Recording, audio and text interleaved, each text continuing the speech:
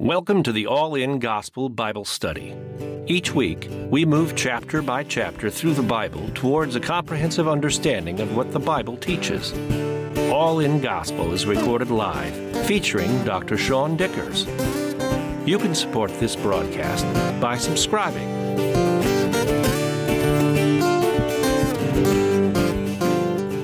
Tonight, Ezra chapter 1, here's the context. As we start a new book, we only have 3 books left and we've finished all the histories of the Old Testament. You guys know that?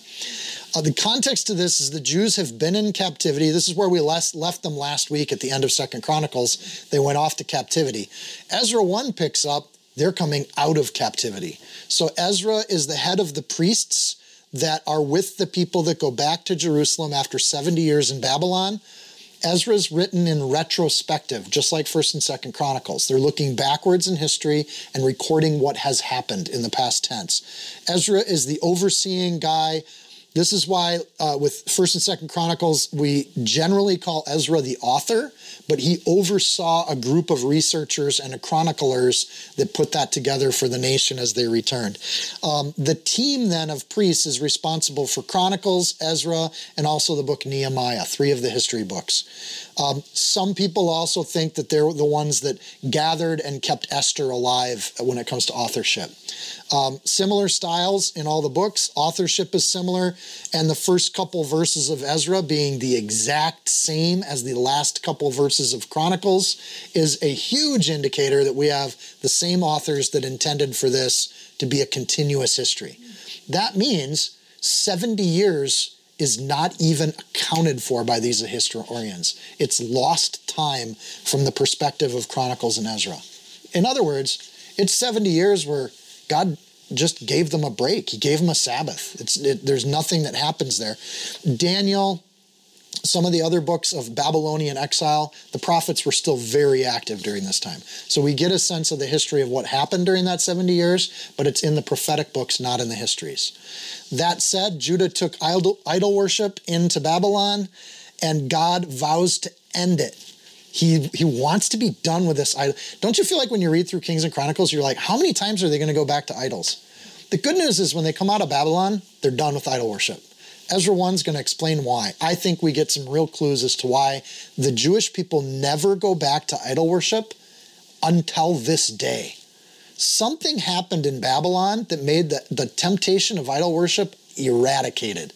And the Jews never fall into that sin again. They never go back to it. We get prophecies about how God's going to do this. He mentions an agent. So before we start in Ezra 1, could you go to Isaiah 41 in your Bibles? And I would just keep a finger in Isaiah all night tonight, because the prophetic element here is going to be really key to understanding what's going on in this book. So Isaiah chapter 41, God calls his shots. This is like Babe Ruth pointing at which outfield he's going to send the ball into for a home run. God absolutely calls his shots. Isaiah 41:25, God says through the prophet, I've raised up one from the north, and he shall come, and from the rising of the sun he shall call on my name, and he shall come against princes as through mortar, and as the potter treads the clay. At the end of the Babylonian exile, God's going to raise somebody up that's going to eradicate or decimate as one going through mortar. He's going to absolutely stomp through the Babylonian captors and take over. There will be a governmental change. Then if you go to Isaiah 43, flip forward a page or two, verse 14, the Lord says, thus says the Lord, your Redeemer, one who purchases, your Redeemer, the Holy One of Israel. For your sake, I will send to Babylon and bring them all down as fugitives, the Chaldeans who rejoice in their ships. Babylon's going to get destroyed, and he even names the group of people that'll do it. The Chaldeans are the prequel to the Medo-Persian Empire. So he calls what's going to happen, how it's going to happen, and we're going to see a lot more of that prophecy tonight. This was given before the Babylonians were even an empire. So when this was written in Isaiah, it was 150 years before these events, and God absolutely calls every single shot at what happens historically. And that alone, Jesus says, should give us pause about how powerful God is. If we have the law and the prophets, we should have enough to know who's God and who's Lord over this world. And so we look at Ezra chapter 1, I think as Ezra did, and we see that this is a fulfillment of prophecy on every single line. And this should give us faith that our God is powerful, able, and completely in control of the destiny of nations. He's the God of nations. So verse 1 of Ezra chapter 1, again, keep your finger back in Isaiah. We'll jump back there a few times tonight. Now in the first year of Cyrus, king of Persia, that the word of the Lord by the mouth of Jeremiah might be fulfilled, the Lord stirred up the spirit of Cyrus, king of Persia, so that he made a proclamation throughout all his kingdom, and also put it in writing, saying, and we'll stop there for a sec. This is the end of captivity. Up to here, this is word for word the same as the ending of 2 Chronicles. And if you flip back a page, you can see that. It's written as a continuation. Cyrus is not a Hebrew name. It's a Persian name. So in the Persian, it means the possessor of fire. Or if you read it, the name Cyrus is also a Babylonian name. In the Babylonian, it's the holder of fire or the sun. So he is the light, he's the sun. And we know about the Medo-Persian Empire and the emperors, including Cyrus, that they worship a god named Marduk. We haven't seen Marduk yet in the Old Testament. So we're going to learn something about Marduk because it tells us how Cyrus is thinking and why he might have written this proclamation. It's easy when you read the proclamation, if you kind of glance ahead, to think that Cyrus is worshiping Yahweh, but he's not. So how does that work? How can he honor Yahweh in a proclamation, but he's actually not a Yahweh follower? And so for me, this is worth digging into. The Marduk, if Cyrus is the possessor of fire or the holder of the sun, Marduk is the son of the light in the Medo-Persian traditions. He's radiance itself, and Cyrus is a holder of that light. And some people believe Marduk is a Persian version of the Egyptian god Ra. Ra is the sun god, and the reason pharaohs thought they were gods is they were simply containers of the light, and any thought or decision they had was a decision of Ra or of Marduk.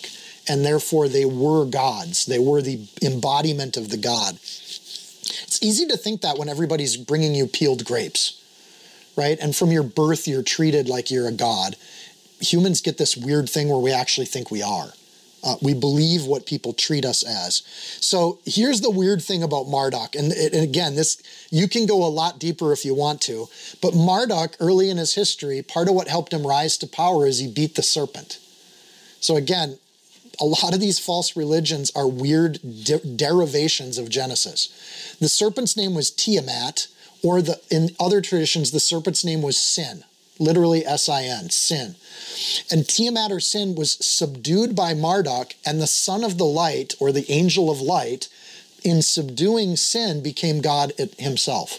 So Marduk wasn't, even in Persian tradition, wasn't the high god. He was a lower god. In fact, early on, he was the god of death or the god of the underworld. And Marduk was able to rise out of that lower status as one of the lower gods because there were some historical events that happened. And initially the Hittites called this god Santa. I'm not kidding.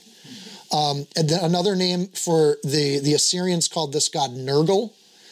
Again, you could think of better names, but Nergal itself does not sound like the over god, right? He's the under god. He was the ruler of the underworld, and he was a lesser god. But as Assyria rose, he rose in power too. And he's the only god of the Assyrians to escape total destruction. In the tradition, the Assyrian Empire and army was totally wiped out, if you remember the story of Hezekiah, but that had theological implications for these false god empires. When Sennacherib's army was wiped out, the only god that they thought survived was the god of death, the god of the underworld, Nergal, Santa. And so this god that they raised up this god and thought it was the only one that survived. Well, this religion spreads. Nebuchadnezzar promotes him to the Most High God.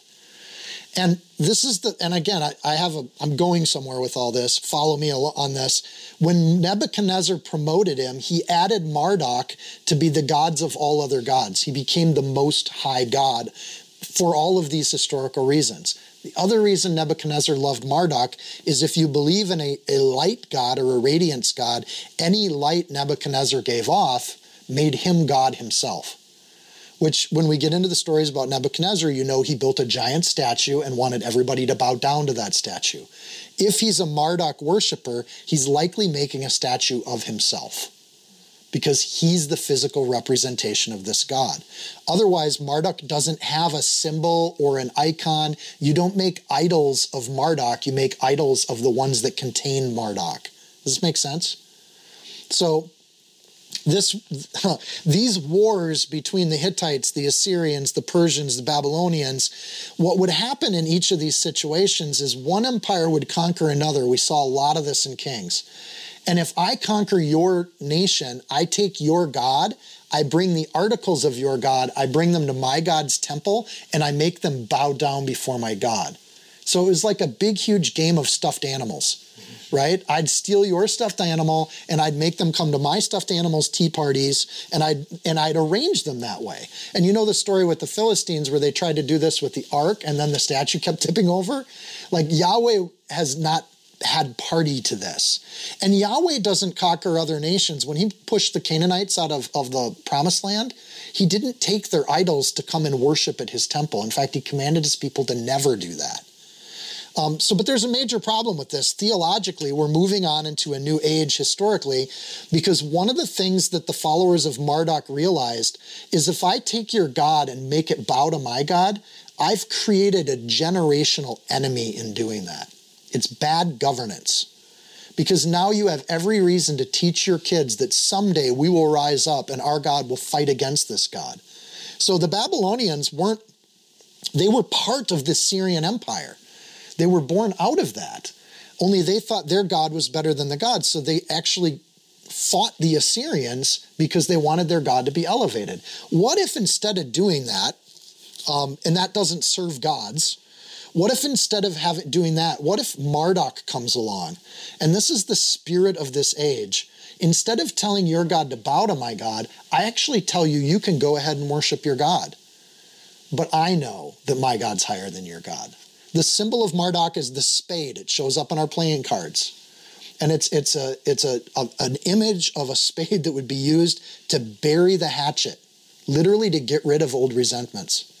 So the spirit of Marduk over time would be changed with every empire that takes over. Here's the beauty of Marduk. Marduk is whoever's the emperor of that nation. So when we go from Cyrus to Xerxes, Marduk changes his mind. This is one of the things the Jews did in response to this, is they would say Yahweh is never changing. And it was a response to the spirit of this age.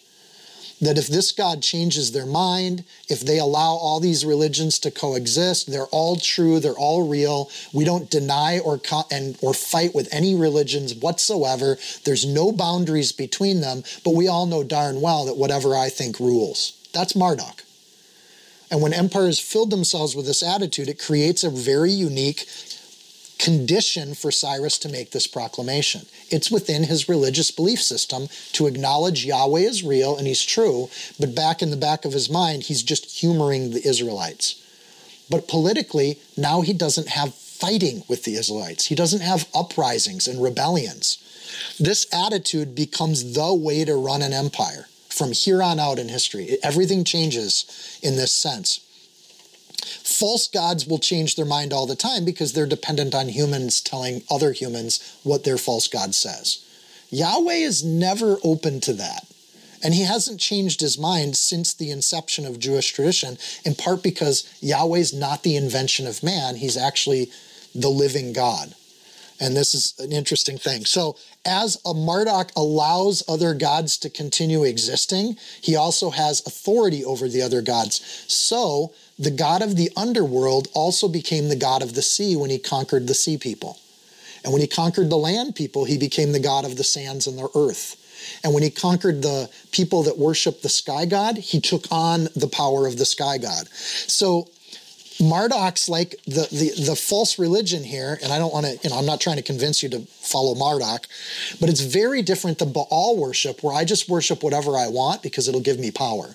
The worship of Marduk is a very different and I think more insidious false religion, because it is taking the power of other gods and one God claiming he actually has the power over everything, not just certain areas like the Baals or the false idols, but everything. So you can see where after 70 years of living in this world, the Jewish people would come to a conclusion. False gods are just false and they're just fake. So in the late Babylonian era, Marduk becomes the king of the gods. He conquers the gods. He's the god of crops. He's the god of storms. He's the god of everything. Or one perception of Marduk worship is he's the father of all gods. It's the beginning of ecumenicalism on earth. This idea that we should, the Greeks take Marduk and they embrace him. They just give him a different name because Marduk changes. So when the Greeks come over, they told their people, it's not Marduk anymore. We're going to call this god Zeus. He's the father of all gods. Didn't start out as the top god, but he organized a rebellion against the top god, and that rebellion won. And now he's in charge of everything. Sound familiar? So this angel of light takes on the Most High God, and in all these false religions, the story is that they won, and Zeus, being an under god, becomes the over god and the god of storms, the god of heaven and the god of earth. Everything under one roof.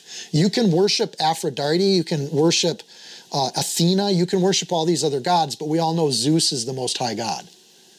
And they build a temple to Zeus, but Zeus might be only one city, but all the other cities bow to that city. And you can continue the worship of these other gods. This is the difference from the Baals to this new era of idol worship. The Romans did not get rid of this system. It's very good for running large empires. The Romans simply renamed the god to Jupiter.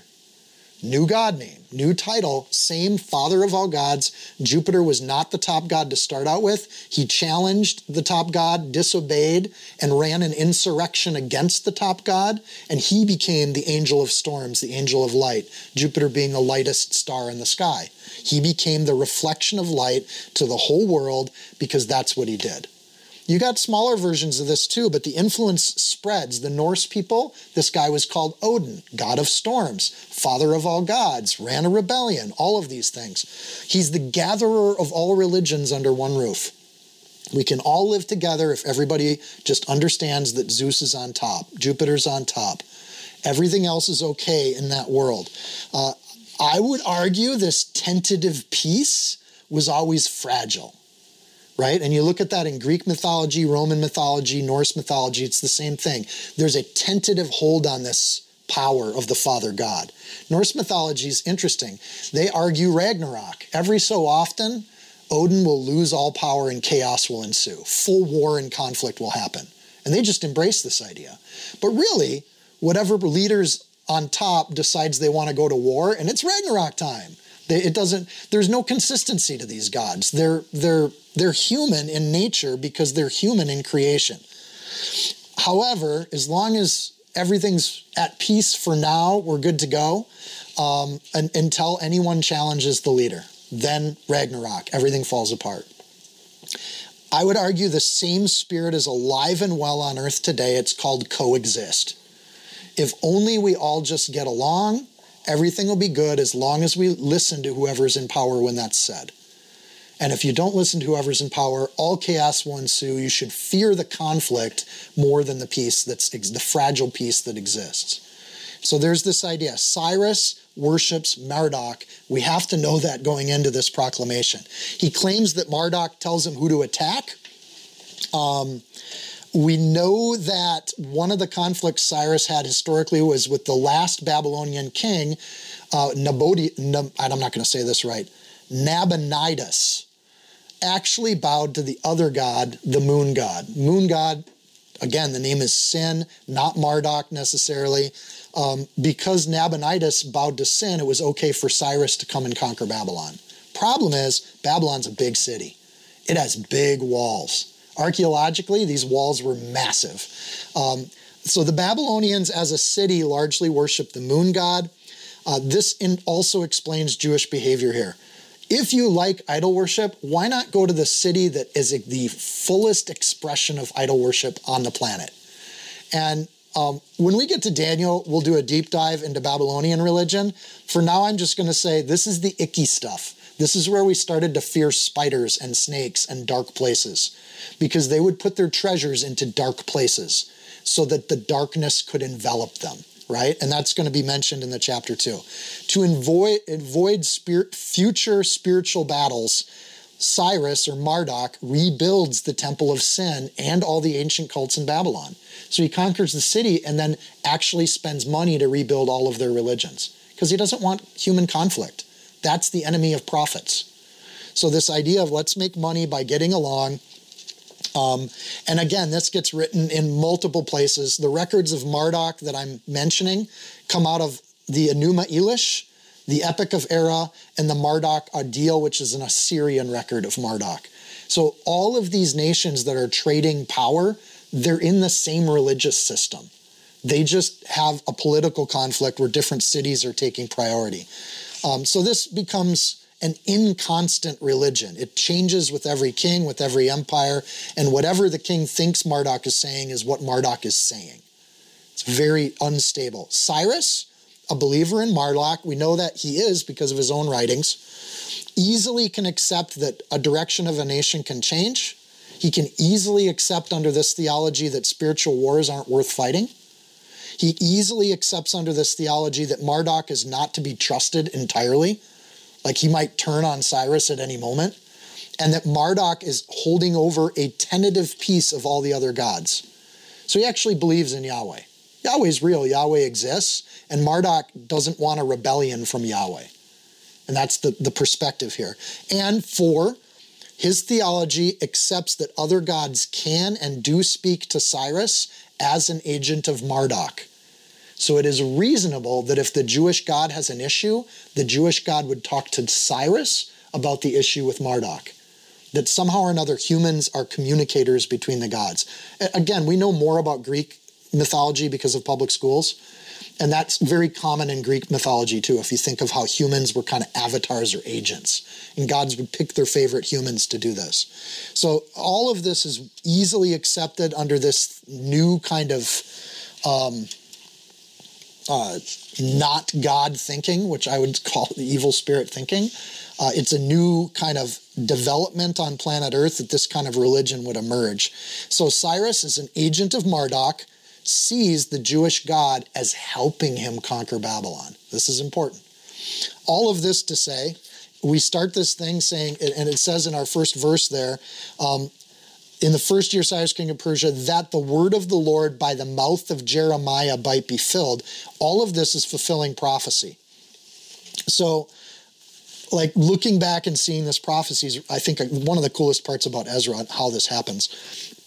That the Lord, Yahweh, very specifically, it should be capital L-O-R-D, Yahweh stirred up the spirit of Cyrus, king of Persia. Well, how does that happen if he doesn't worship Yahweh? Well, he doesn't worship Yahweh, but he believes in Yahweh. So when he feels like he's hearing from Yahweh, he doesn't deny that or back off of that. We saw back at the end of Chronicles that when the Egyptian king said, I'm listening to Yahweh right now, that the king of Israel should have taken the Egyptian, was his name Necro or whatever, should have taken the guy seriously, because he was, it turns out, doing what the Lord wanted him to do. So here we got Cyrus hearing from the Lord too. Had to make the Jewish people jealous because they haven't heard from the Lord recently, but they do have prophets speaking. So what Cyrus has in front of him is multiple sources of authority, and I'm going to argue that from the scriptures we can see 5 or 6, how many do I got here? Oh, exactly 7 different very clear prophecies that as Cyrus has just conquered Babylon, he gets to see these things. So if you're ready to bounce around, keep your thumb in Isaiah 44. Go to Jeremiah 25. And we're going to see, and I think, again, this is, when it says by the mouth of Jeremiah, this is what the Jews would have brought to Cyrus and said, hey, we want you to look at this. And so he would show them these things. Jeremiah 25, verse 11, these nations shall serve the king of Babylon 70 years. So he has a clear prediction of Babylon's end and the end of captivity put in front of him. Verse 12, and it shall come to pass when 70 years are accomplished that I will punish the king of Babylon and that nation, says the Lord, for their iniquity. So Cyrus is thinking Marduk is helping him out, but there's nothing in his theology that would deny that maybe Yahweh was teaming up with Marduk to make this conquest happen. And that the Lord of the God's sin is being beaten by two different gods. So at this point, when he sees a prophecy like that, Cyrus is thinking, something spiritual helped me conquer Babylon because it's the unconquerable city. And I just conquered it. So he's acknowledging that the gods have helped him doing it, only Yahweh's claiming some credit for that. Which makes sense because inside the city of sin, Babylon, you have the people of God, Yahweh, under captivity in that city. So why wouldn't the captive God help Marduk defeat the city? You got an attack from the outside, attack from the inside. Marduk, not Markle. Sorry, Mark. Whoever's out there listening by the name of Mark. Exact timing. So many things could go wrong. But number one, Cyrus has a clear prediction of the fulfillment of this prophecy after 70 years. Don't have to do a lot of deep diving on this prophecy. Number two, a clear word of how Babylon would be taken by Cyrus. Cyrus is thinking he came up with a great strategy. But 150 years prior, God said exactly how this would happen. That would be stunning to hear. Isaiah 44, flip back to that. Verse 27, who says to the deep, be dry, and I will dry up your rivers. All right? This would help him take Babylon. Isaiah 45, verse 5, and this is the Bible study they brought to Cyrus, which made him make the proclamation. I am the Lord, Yahweh, and there is no other. There is no God beside me, and I will gird you, though you have not known me. Two things that are going to happen to fall Babylon. Whoever's in charge of it doesn't know Yahweh yet. And the way they're going to beat it is by drying up a river. This is exactly what happened. Babylon, this is part of knowing the city of Babylon. It was considered indefeatable. It was the Titanic of cities. You cannot defeat Babylon. Why? Its walls are too thick to barge down. You could drive a chariot on top of their walls. A 4-horse chariot you could drive on top of their walls. So big, thick walls, you can't batter ram them, you can't build a ramp. They had great science, detailed mathematics, architecture, calendar systems. They invented the zodiac system that we have today. 300-foot-high ziggurats are built under massive peace under Babylon. The Eternaki is one that some people think is the Hanging Gardens of Babylon. One of the wonders of the world. This city was something to behold. The gates of Babylon were absolutely huge, and they were frescoed, right? So a season of unimaginable wealth and bounty. They had crops that they grew inside the city, so you can't siege Babylon because they've got a river going right through the city that feeds interior agriculture that's on ramped systems, a lot like we picture the Hanging Garden. They'll never run out of water. They'll never run out of food. Go ahead and try to siege them. It's the unconquerable city.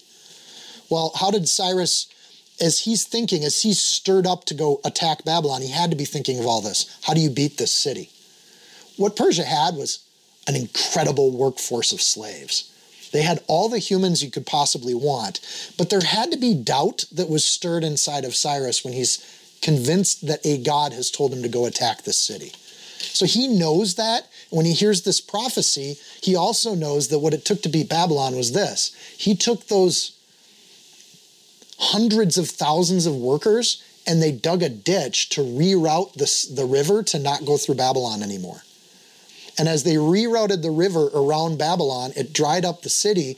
And lo and behold, the embarrassment of the architects of the city, they didn't put the gates to the bottom of the riverbed. So when they dried up the river, they saw a road going right through and into the city. And they simply marched in, and everything from Babylon was conquered from the inside out. So this is what actually happened. So then the God says things like, I will dry up your waters as a threat to Babylon. Okay, if you're Cyrus, you're taking this seriously now, right? He just called his shots. Here's number 3, a clear word that God will take a side. That Yahweh will pick sides when he does this. Back to Jeremiah 25. Jeremiah 25, I will turn away your captivity, Babylon, or Israel, and I will gather you from all the nations and from all the places whither I have driven you, says the Lord. And I will bring you again into the place where I caused you to be carried and take away captive. So all the kingdoms of the earth, the Lord God of heaven has given me, is a mirrored phrase from this prophecy. Cyrus has heard what the scriptures had to say. God clearly, Yahweh at least, if I'm a Marduk worshiper and God says, I take the side of the Israelites, then when they conquer the city and Babylon falls, the Israelites aren't competing with Cyrus in that effort. And so he knows when it will happen. He knows how it'll happen. He knows that God is clearly on the side of the Israelites. So now you got a choice to make as a ruler. Do you keep the Israelites as captives in your city, knowing that God is going to release them, and then make your god Marduk be at conflict with this God? Or do you just team up with this God and let him go? So this is a really interesting thing. Number 4. This is the kicker. If you're Cyrus and you got these captive people coming into your office saying, hey, welcome to your new leadership position. We want to show you these texts from 150 years ago.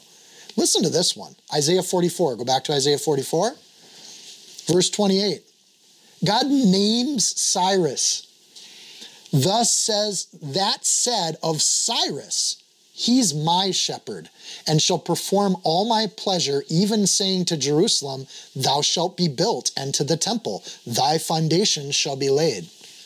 Guess what Cyrus is going to do? He's shown this before he makes the proclamation, but he's told, you're going to let the Israelites go, and this is a 150-year-old text that named you by name as the one to do this. Okay, if you believe in Marduk, and you believe Yahweh is the God of the Israelites, what are you going to do here? The Lord had stirred him out.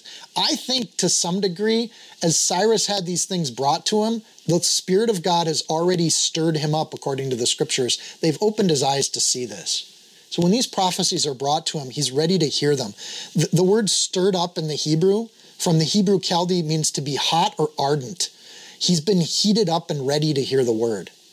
And if he's the possessor of fire, and that's literally his name, and the God heats up the possessor of fire, that's an interesting turn of phrase if you put those belief systems together.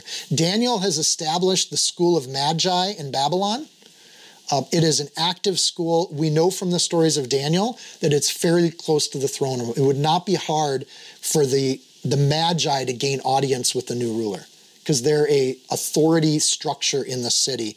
The Jewish people had standing at this point because of Daniel, because of those stories. They were not under persecution. A lot of them were doing very well. And we know this from commercial texts, hundreds of them, where we see Jewish people taking loans and making loans in Babylon prior to the conquest of the Medo-Persian Empire. They were doing okay for themselves. And they were not lesser citizens in Babylon. They'd gained status, position, property, houses. They'd made a home for themselves. That we'll get back to later. Likely, these people of authority and standing in Babylon are the ones that show these texts to Cyrus. They bring them in. And so the Lord stirred him up so that he's convicted enough by what he's seen that he's going to make this proclamation. All this just to open Cyrus's eyes. The whole purpose of this prophecy is that he can see it. And in some ways, in reading this, he's seeing that this God Yahweh had a lot to do with the conquest of Babylon. As he called it well before Babylon was even an empire, he called that this would all happen. Reasonable faith is what God's asking of Cyrus. Not a big leap of faith, but reasonably saying that, okay, this is a little too coincidental. Maybe I should pay attention to it. Even if Cyrus is not a Yahweh worshiper, he is a Yahweh regarder. He regards Yahweh as powerful because of these texts. I'd say 5, just the accuracy of the whole thing. So back in Isaiah 45, we're going to look at everything was called here. And the first time I heard this, I was just struck by wow, I didn't know that. Nobody had taught me how relevant this was. Thus says the Lord to his anointed, to Cyrus. Isaiah 45, 150 years before Cyrus takes Babylon. Whose right hand I have held to subdue the nations before him, and I will loose the loins of kings. If you know how Nebuchadnezzar died, that's relevant. Nebuchadnezzar loved to do this. He would take smaller kings and then he'd make them captives, and some of them he would chain up and keep in his throne room so that he could say he was the king of kings. So he'd turn other kings into his servants. It's exactly what he did to the Israelites. To open before him the two levied gates, either end of the river, and the gates shall not be shut. You're gonna open them, but they're not actually shut. You don't have to break the gate. You're just gonna go under it. Cyrus used those river gates to do it. This is how that happened. Verse 2, I will go before you and I will make the crooked places straight. The river here with Babylon is winding. But the route that Cyrus made was a straightened version of the river. I will break in pieces the gates of brass. I will cut in sunder the bars of iron. Those that marched from the inside out were able to break all the gates and open them up. And I will give you the treasures of darkness. This is where Babylonian treasures were hidden. Again, God calls this before this was even a thing on the planet. And hidden riches of secret places, that you may know that I, the Lord, which call you by name, am the God of Israel. God even calls the fact that he's calling Cyrus by name so that Cyrus recognizes the prophecies about him. Like, this is the simplest, most direct prophecy we really get out of all the prophets. And it's because he's talking to a non-believer. And just so you get this, Cyrus, verse 4, for Jacob, Israel, my servant's sake, and Israel, my elect, I have called you by name, and I have surnamed you, though you have not known me. Even though you don't worship me and follow me, I need you to know that I'm God of the Israelites. In some way, I think Cyrus would have grown up feeling that there's something about his life that's been blessed. Like, there's something that stirs his heart because he knows, I don't know if you know this, you know somebody's looking out for you. You know there's something beyond what you can see and hear. And I think when they brought these things into him, there's a piece of him that knew this, that his whole life something's been holding him up. Or maybe he rose to the kingship with extraordinary, miraculous means. And there's a history with Cyrus that we don't get in this text. God has made hundreds of prophecies like this throughout the scriptures, and he's kept every single one of them. And I've just read you 4 or 5 that were directly about Cyrus. How many more prophecies are in the scriptures so that we can read them and gain a reasonable faith? We're not putting our faith in nothing. We're putting our faith in a God that calls every single shot, and he's right 100% of the time. And those verifications are not just for Cyrus to know that he's God. They're also there for us Gentiles to know that he's God. 6th thing, and we'll get to verse 2. Cyrus had warning about striving with God on this. So this is the part of the prophecy we don't always get. He's actually warned in Isaiah 45 to not mess around with this. So he knows that it's God. He knows that he's been named by name. He knows that the year that it would happen is called 70 years after exile. The means of conquest is named and explained. But then he also gets this, Isaiah 45 verse 9. Woe to him, Cyrus, who strives with his maker. Let the potsherd strive with the potsherds of the earth. Shall the clay say to him who forms it, what are you making? Or shall your handiwork say, he has no hands? Cyrus, you can't prophesy all of this because you weren't even born yet. So do you really want to mess with the God that called all these shots? Or verse 9 to 10 is saying, woe to you, Cyrus, if you argue with me about letting the Israelites go. So God's will is that 70 years is up. They need to go back to the promised land. And I think Ezra, again, by saying by the mouth of Jeremiah, Ezra is assuming that we've read Jeremiah, which, sorry, we haven't read that yet. And in addition, I feel like he's assuming we've read Isaiah 44, 45. The end of Isaiah, there's 3 major prophecy sections. This is one of them, and it's all about this situation. I also, on the alternative of the woe, he also has number 7. He's told what to do. So you don't have to know Yahweh, just on this one point, pay attention, and these Jewish people, you need to do this one thing. Isaiah 45, verse 13, I have raised him up in righteousness, Cyrus, and I will direct all his ways, and here's what he needs to do. He shall build my city and let my exiles go free, not for price, not for reward, says the Lord of hosts, the Lord of armies. All of this is just a tool for God. Actually, for God, this isn't even a big deal. This is just an instrument that he uses to carry out his view of history and how it should be. So now we have context. This is, I think, if we go to the prophets, this is the good stuff that they would have brought to Cyrus and said, here's what our God says to you, and we've been holding on to this message for 150 years. So we just want to deliver it now. I think there's isn't there a time travel thing where somebody leaves a letter for themselves? And I don't know. I read too much science fiction. Verse 2, thus says Cyrus, king of Persia, all the kingdoms of the earth the Lord God of heaven has given me. Where did he get that from? We just read Jeremiah. That's where he gets that line from. And he has commanded me to build him a house at Jerusalem, which is in Judah. Where did he get that from? From Isaiah, where we just read. So he just puts it right in his proclamation. Again, this doesn't contradict his theological upbringing, and we don't have to think Cyrus was a Jew or a Yahweh-following person for him to write an edict to the Israelites that honors their God. That's actually what he did, and he didn't just do it with the Israelites, he did it with all the captive nations that the Babylonians had brought into captivity. He let them all go. And so we see a lot of that in other records. Here's an interesting position. God has called his rise, Cyrus. He claims that Israel is his. He claims to be on Cyrus's side as long as he carries out his pleasure. And he gives him a woe if he defies it. And he tells him exactly what to do to not defy it. And Cyrus then does it. Cyrus, even in his proclamation, puts Lord God of heaven. And he's given all the kingdoms of the earth, which implies dominion over the earth and the heavens. That's a Jewish claim that Cyrus is putting in there. Of course, Marduk just conquered Babylon, which means Marduk then also has that Yahweh's an aspect of Marduk. So if Yahweh had all that control, now Marduk has that too. That's how Cyrus would think of that. But Yahweh still has it. He's an underling of Marduk, but he still has control of those things. Yahweh Elohim. So he uses, when it says the Lord in all capital letters, that's the unspeakable name of the Jewish God. And so they didn't use vowels, they just used consonants. Yahweh Elohim is the Jewish Godhead. Elohim is a plural word. So it is Yahweh the Godhead. Not necessarily a follower, but there's no question in this edict that he's at least honoring Yahweh Elohim the way the Jews would do it. And the whole idea that the heaven and earth has given me all the kingdoms of the earth. Again, Isaiah 45:5.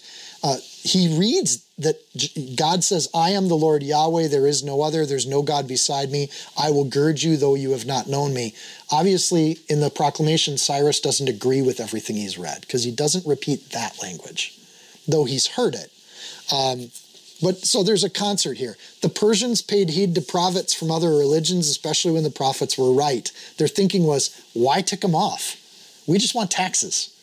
So why would we anger other gods if we believe they're real?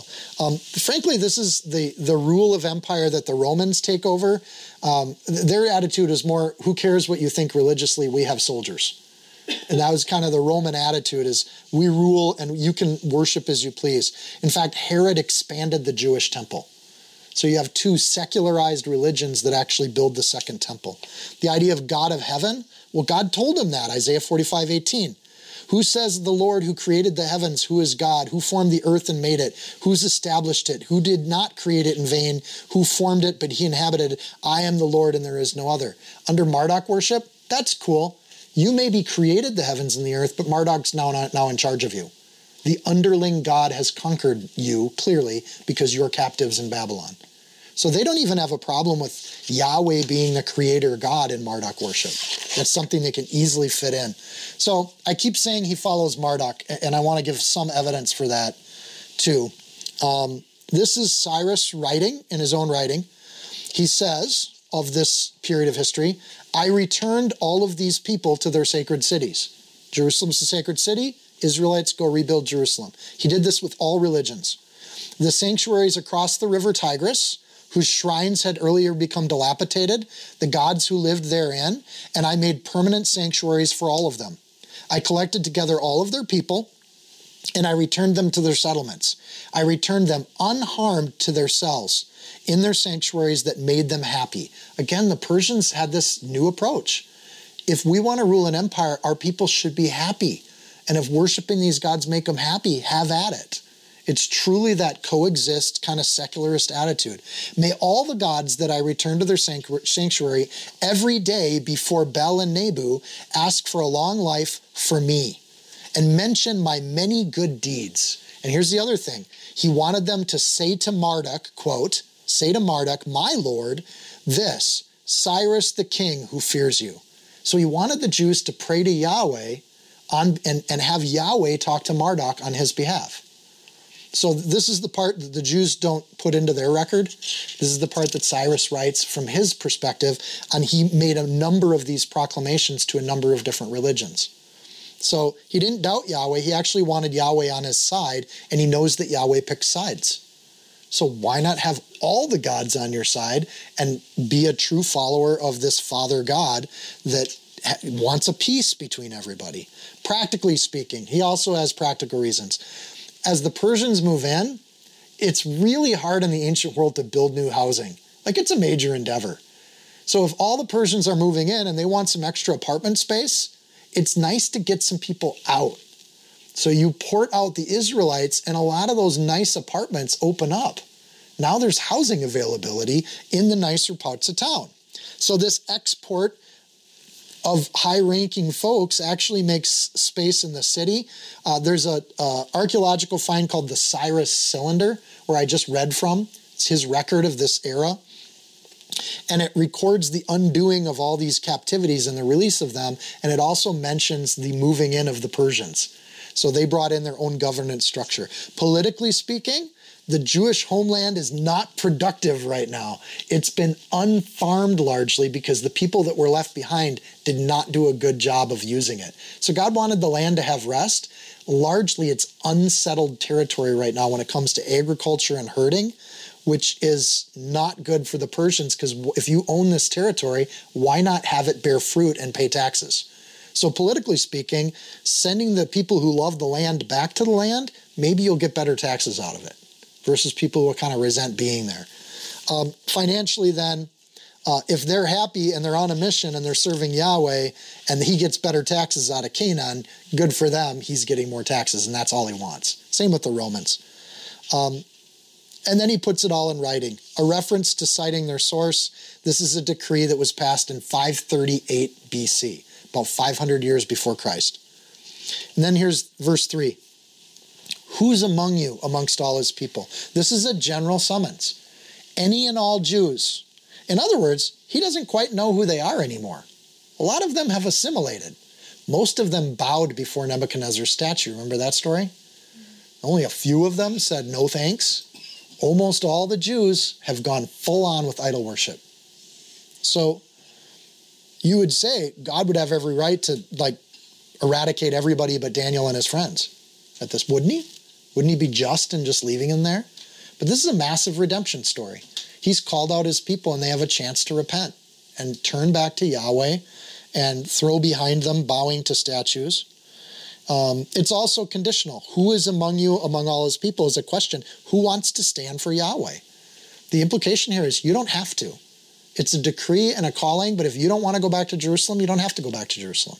So it's kind of an open-handed form of governance.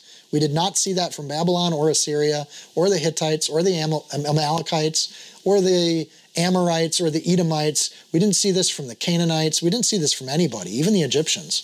This is just this open-handed kind of governance. May his God be with him, and let him go up to Jerusalem, which is in Judah, and build the house of Yahweh Elohim, the Lord God of Israel. This is interesting. He is God.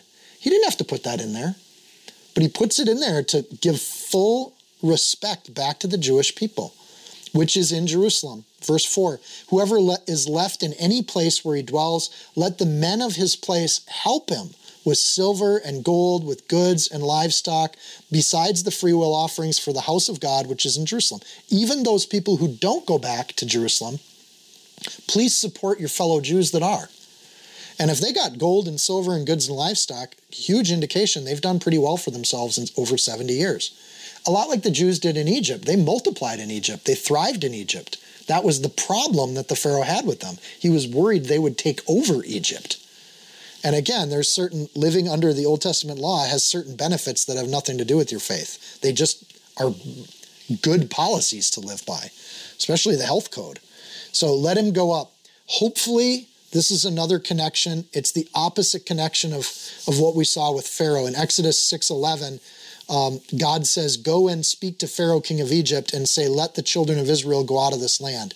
So God's word went to Pharaoh in very similar ways as God's word went to Cyrus, but with very different outcomes. And you wonder at some level, when God's word went to Pharaoh, it resulted in a hardened heart, Exodus 8:32. In fact, in Exodus, over 10 times, Pharaoh had a hard heart. And there's 10 plagues. So you see that he has a hard heart with every one of these plagues. It's almost like God gave him opportunity after opportunity after opportunity. And so when we get the passage where this example of Exodus might have also been shown to Cyrus, here's what happens if you don't let God's people go when he says to let them go. And they stayed with Egypt for a long time, just like they were with Babylon for a long time. But when God says, let my people go, verse 2, let them go, because there's problems if you don't, Cyrus. Do you really? And here's what happened in Exodus. Cyrus doesn't doubt the history. He doesn't mention it, but he does let him go, and he acknowledges Yahweh, Elohim of Israel. He is God. And I think we could, knowing Marduk worship, and he wouldn't put this in because it doesn't elevate the Israelites like he wants to. But he is God for the Israelites, but not for Cyrus.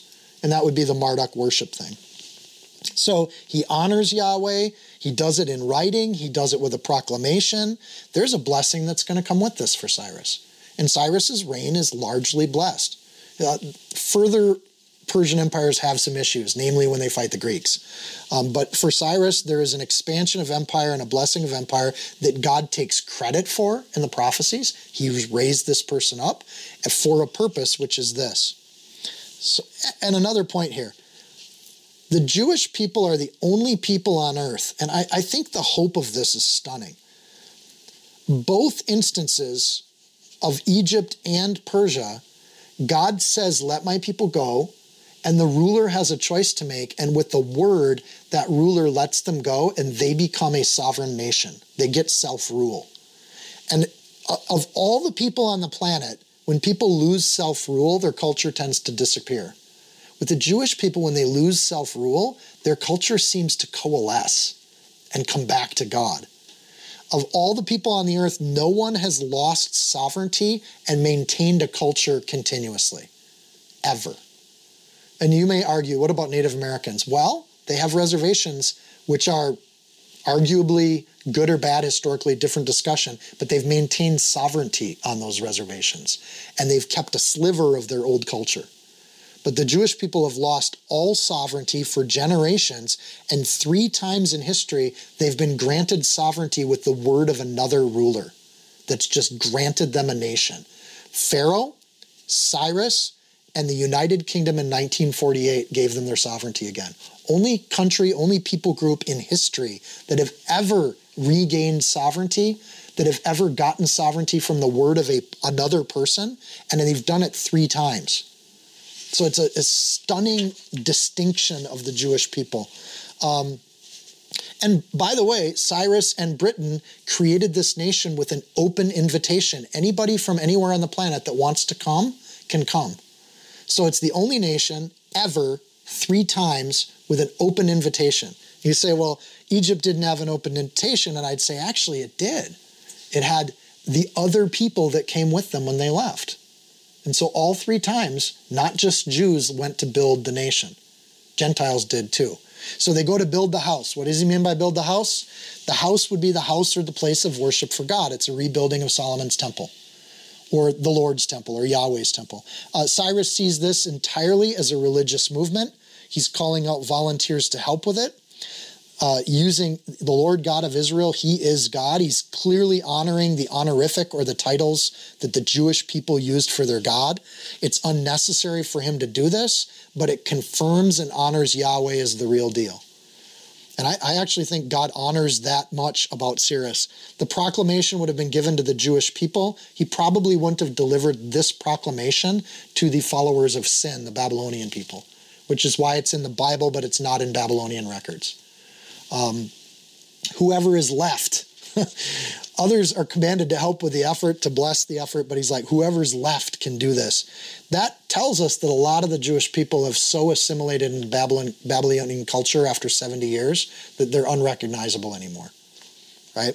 Without resources, this is a failed effort. You send a bunch of straggling people out to rebuild a temple, the temple won't get built. Cyrus gets that, so he sends them with resources of his own, but he also, in order to help this go faster, because the faster they rebuild the temple, the quicker they're going to go back to planting crops and paying taxes. So it's in his interest to make this happen quickly. So he invites everybody else to also help them. Let the men of his place help him, commanding anybody that's Jewish, do this. And the him that's referenced here would be Nehemiah.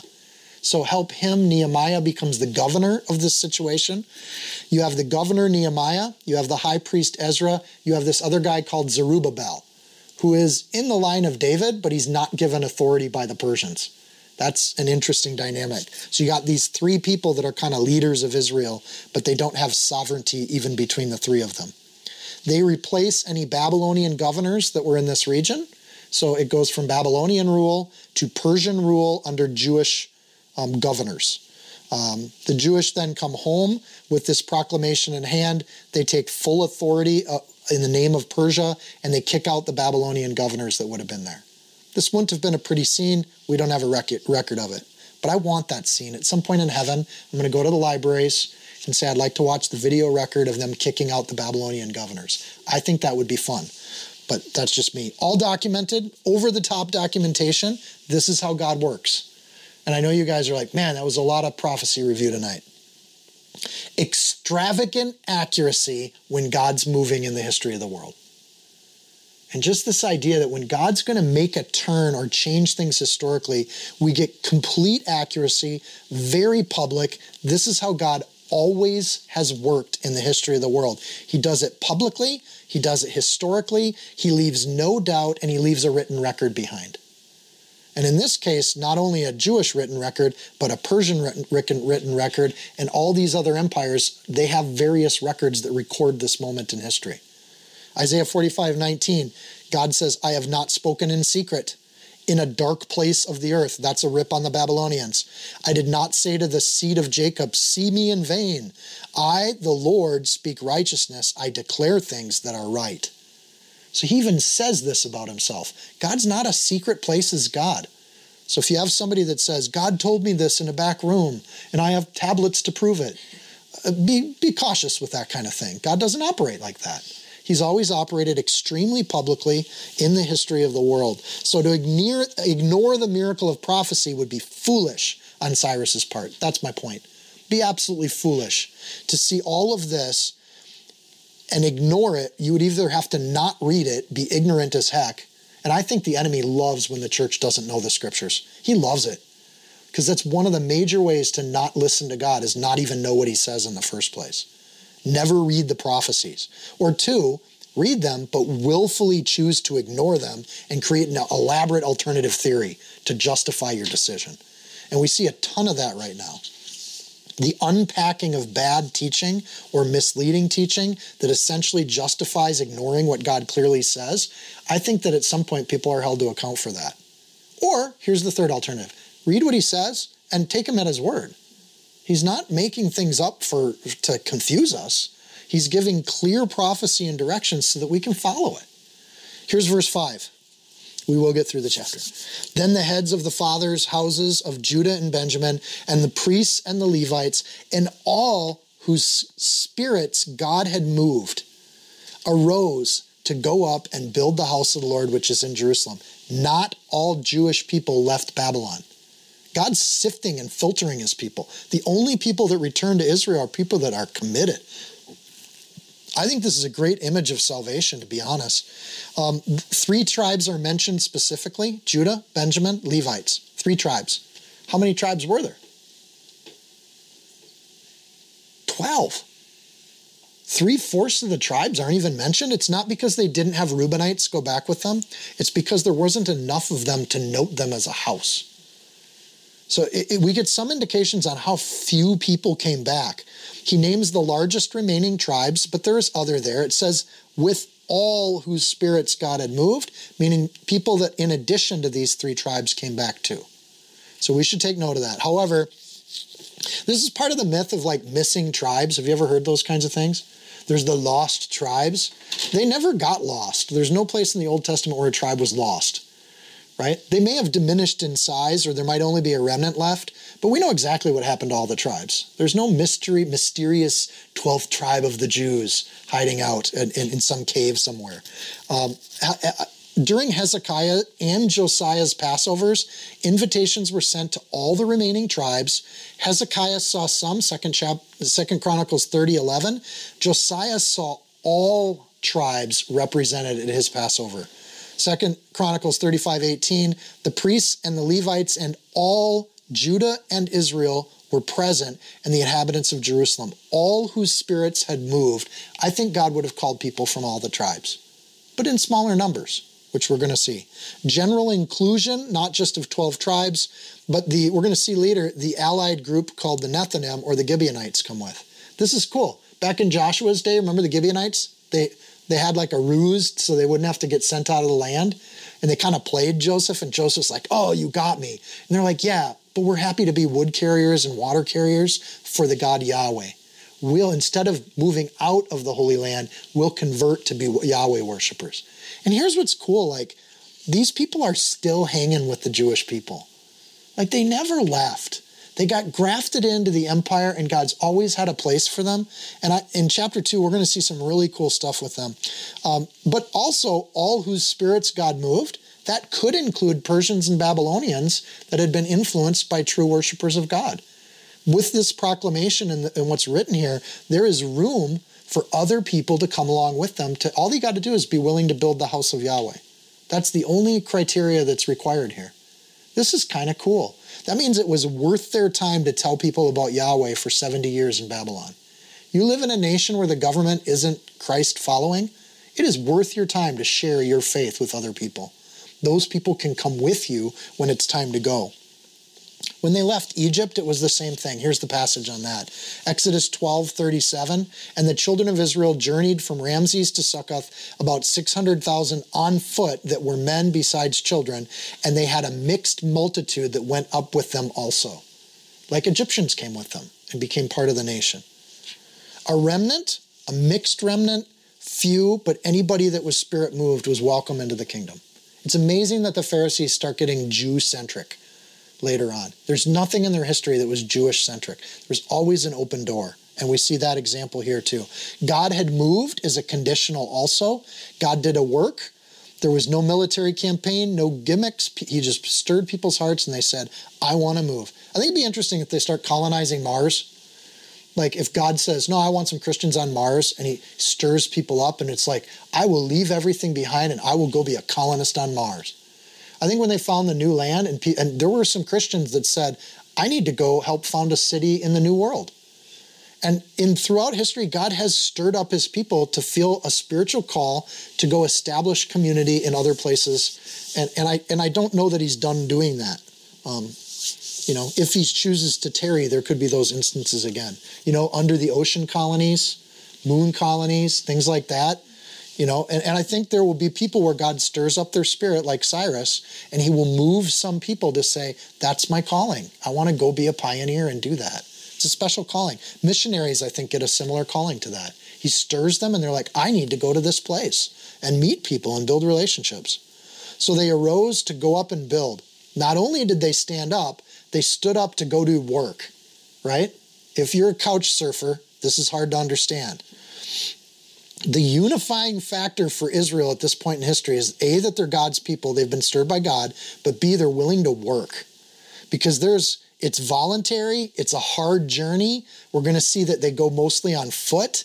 It's extremely hard work to do construction in the ancient world, right? They usually used slaves for this. There is no clear plan or agenda.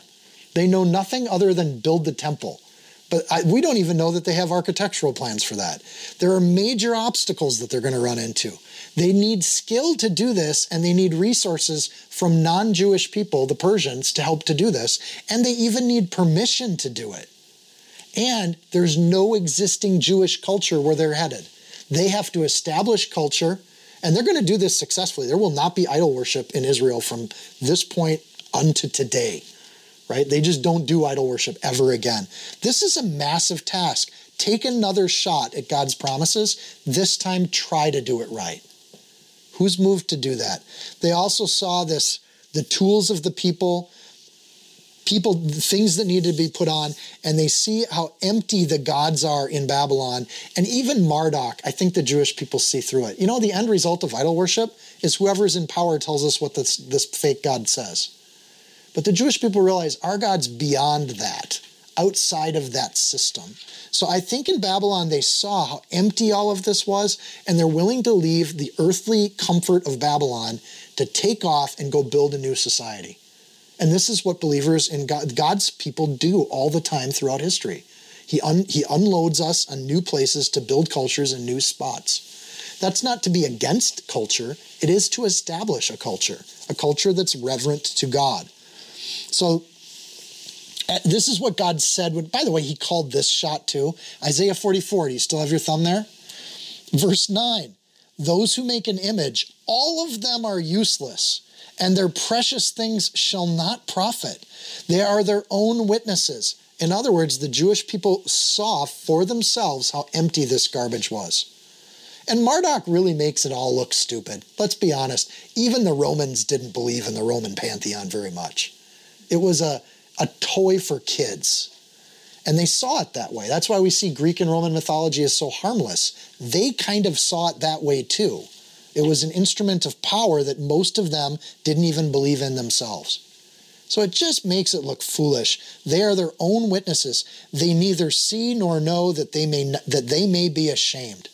They're going to go to Babylon. They're going to see things that make idol worship just look like embarrassing. And that's, I think, indeed, false worship is kind of purged. What they fall on the other side of is they get another challenge, another obstacle to God, which is selfishness and comfort. And that becomes the true enemy of God is opulence and self-righteousness, which is what we see by Jesus' time. This becomes the reflection of living for the Lord, I think. When God calls us, we can choose the comfort or the captivity of the world, or we can choose to arise and go follow Jesus. Right? Simple choice. It's a voluntary choice. There's not a lot promised for us, and there's not a lot of clarity around what following Jesus means when we make that decision, but something stirs our hearts to know it's the right thing to do. Or we can pack it up and be serious about following Jesus and take on the hardships, the journey, the work, all for the joy of the Lord, because we want to see his name be elevated on this earth. We want to build something that honors our God, and it's worth our lives to hope for the glory of the Lord. And the people that leave Babylon, this is a really cool crew of people. They're probably still hanging out in heaven together. Like, these people would be bonded and tight. They would have great community because they're looking around the room seeing a room full of people that would rather follow Yahweh than be comfortable back in Babylon. Because the comfort of this world is a prison. But the danger and the adventure of following Jesus is true freedom. So you can be a slave to the world, even if it makes you comfort, or you can go and follow and move with God and reject what the world has to offer. And so this image of Israel being called out of Babylon, but it's voluntary, what an amazing mirror of what Jesus calls us to in salvation. It's very, very similar. And a very small remnant of people do this. Verse 6, and all those who were around them encouraged them with articles of silver and gold, with goods and livestock, and with precious things, besides all that was willingly offered. People actually respond to Cyrus, and they offer, hey, if you guys are willing to go, we want to bless you and help you do that. This is interesting. It means some of the people that stayed in Babylon actually wanted to help support this effort to build the temple. There are some believers that go, and there's some believers that stay. And woe for us to judge where their hearts were at, right? We know something about the people willing to go, but what about those people willing to stay and support the effort? The ancient currency is metal. That's why they say silver and gold. They know that Judah has nothing there. There's no import or trade or economy going on in Israel at this time. There are simply trade routes going north, south, east, west. We know about Israel geographically that if it's not tended properly, it turns into dust and rocks. But when it's tended properly, it gets really good sun, and it can be really fruitful. The writers here point out in verse 6 that it was willingly offered. There's no compulsion. There's no arm twisting. There's a clear condition of these people being willing. It says, besides all. This is not tithing. This is different from tithing. Tithing is commanded by God. These offerings are clearly indicated as free will offerings. So they would do whatever tithing they would do in Judaism, but this is on top of those things. They gave freely. God's people give first here, and then Cyrus steps in and he supports the effort too. Verse 7. King Cyrus also brought out the articles of the house of the Lord. Hey, look at these. 70 years in an old room somewhere, but they still look like your stuff, which Nebuchadnezzar had taken from Jerusalem and put in the temple of his gods. So the idea is they would steal things from other temples and then they'd lay them before their gods to submit them before. And the dark places would be that they did a lot of this in basements where little creepy crawlers could crawl all over that stuff and make them defiled. So they would have to Cyrus would have cleaned these up and gotten the bat feces and the snake skins, and he would have cleaned this stuff up probably before handing it to the Jews, or that would have been offensive. So King Cyrus of Persia brought them out by the hand of Mithridath, the treasurer. In other words, somebody is caring for this process, and counted them out to Sheshbazzar, the prince of Judah. Sounds like a good young adult novel. 2 Kings 24:13 says that these articles of the temple were cut in pieces. Here it says they're just brought out. The word cut in pieces in 2 Kings, some people say that means cut off. Either way, they're bringing the gold and silver that belonged to the temple back to the Jewish people. And so even if they chop them into pieces in 2 Kings 24, that's a hard way to transport things if you don't break it down. The other thing that commentators point out on this is there's zero mention of the larger articles. There's no mention of the cart, the laver, the ocean, the Ark of the Covenant, or the lampstand that goes in the temple, or the table for the showbread. So it could be that those bigger pieces were broken down, because when you get the list of objects here in the next few verses, you don't see any of those larger objects. So, the Word of God says both. There is a strong possibility it could be both. The bigger objects were broken down, and the smaller objects were easy. You can transport a pile of dishes fairly easily. So dishes don't need to be broken down. They're already in small pieces. The key element here is the pieces perspective. Cyrus undoes the insult of Nebuchadnezzar to the degree that he can undo it. Hey, Nebuchadnezzar did wrong by you guys. I want to make peace with Yahweh. And frankly, Cyrus did not need the money. He was crazy rich. So this is kind of nothing for Cyrus to just give all of these people back those things that helped with their worship. So his treasurer oversees the process, indicating accountability and an ethical treatment of the Jews here. Above and beyond, he doesn't have to do this. God never commanded Cyrus to do all of this. So it's interesting that God not only believes the prophecies, honors the prophecies, but he kind of goes above and beyond to bless the Jewish people. He's stirred up to be a blessing to them instead of a curse. And you put this against Pharaoh in the Exodus account, this is a whole different story. And you think, man, Pharaoh has to be kicking himself in hell thinking, I could have done it that way, and I would have been blessed instead of what happened to me and the Egyptians.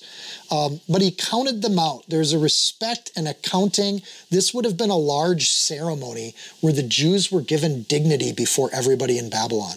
They were captives, but now they're literally counting things out like Cyrus owes them money. And the balances are being set right. And this would have reinstated the Jewish people as legitimate. It would have honored their identity as a people and as a culture. Cyrus is just doing some pretty amazing things. Then verse 9, not only did they count them out, we're going to prove that. This is the number of them, and we get a recording of this in the scriptures. A careful recording, which is an earmark of Persian accounting. administrative care, and it's also an earmark of Jewish recording. This is how the Jews, so there's some similar cultural treatment here. Not only an accounting passage, I think when we see stuff like this in the Word of God, it's also a celebration. Every one of those dishes has been buried for 70 years. This is like burying a time capsule and then digging it up 70 years later, and you're like, oh, you know, the old fogies would have been going, I remember those dishes. I saw them when I was a kid. And the younger people would be like, cool artifacts. Like what, you know, so it's been 70 years and these things come out of storage. This is a celebration of just how God has maintained everything, even though they thought it was lost. 30 gold platters, 1,000 silver platters, 29 knives. Like who's stealing the knives? There aren't enough knives to match the plates. 30 gold basins, 410 silver basins of a similar kind, 1,000 other articles. All the articles, and I think that might be the broken pieces that Kings mentions. All of the articles of gold and silver were 5,400. All of these Sheshbazzar took with the captives who were brought back from Babylon to Jerusalem. Sheshbazzar there is the Babylonian name for Zerubbabel, the Jewish name. And we know that happens. We can get into that next chapter. Cyrus not only believed God, he actually sent the people and he blessed them with artifacts and treasures. Everything is restored to the people. Everything but one thing. Sovereignty. The Jewish people don't get their sovereignty back. They're able to have some self-governance, but it's under the Persian Empire, under the Greek Empire, under the Roman Empire, under the Abbasid dynasty, under the Ottoman Empire, under the British Empire. Until 1948, they're given their sovereignty again. But they never have had sovereignty in that land. Neither has anybody else, by the way. Those are the empires that have ruled that part of the world. What's the catch? Grow and prosper, Israelites, and pay me my taxes. At the end of the day, I think Cyrus is just a pragmatist. And God uses him and he honors that and he works in that way. King Cyrus also brought out the articles of the house of the Lord, which Nebuchadnezzar had taken from Israel, and he replaces all of them. He gives everything back because he doesn't want a debt with Yahweh. So theologically, this clears, like we're all even now. Because he sees how easily Babylon was beat up. I think something in him knew that he was helped from the spiritual world to make that happen. Maybe he doubted he could take Babylon and then the door just literally opened before him. And he sees these prophecies and he gets it and he's like, I want everything settled with Yahweh. I don't want to mess with this God. And so he clears the plate, he sets him up, and we get this story for the ages. Like this is how it happened. No battle. Just go and have your land back. Paul, how are we doing on time? We're done. We're done for tonight? All right, we're done for tonight. Let's say a word of prayer. Dear Lord and King, thank you for your word.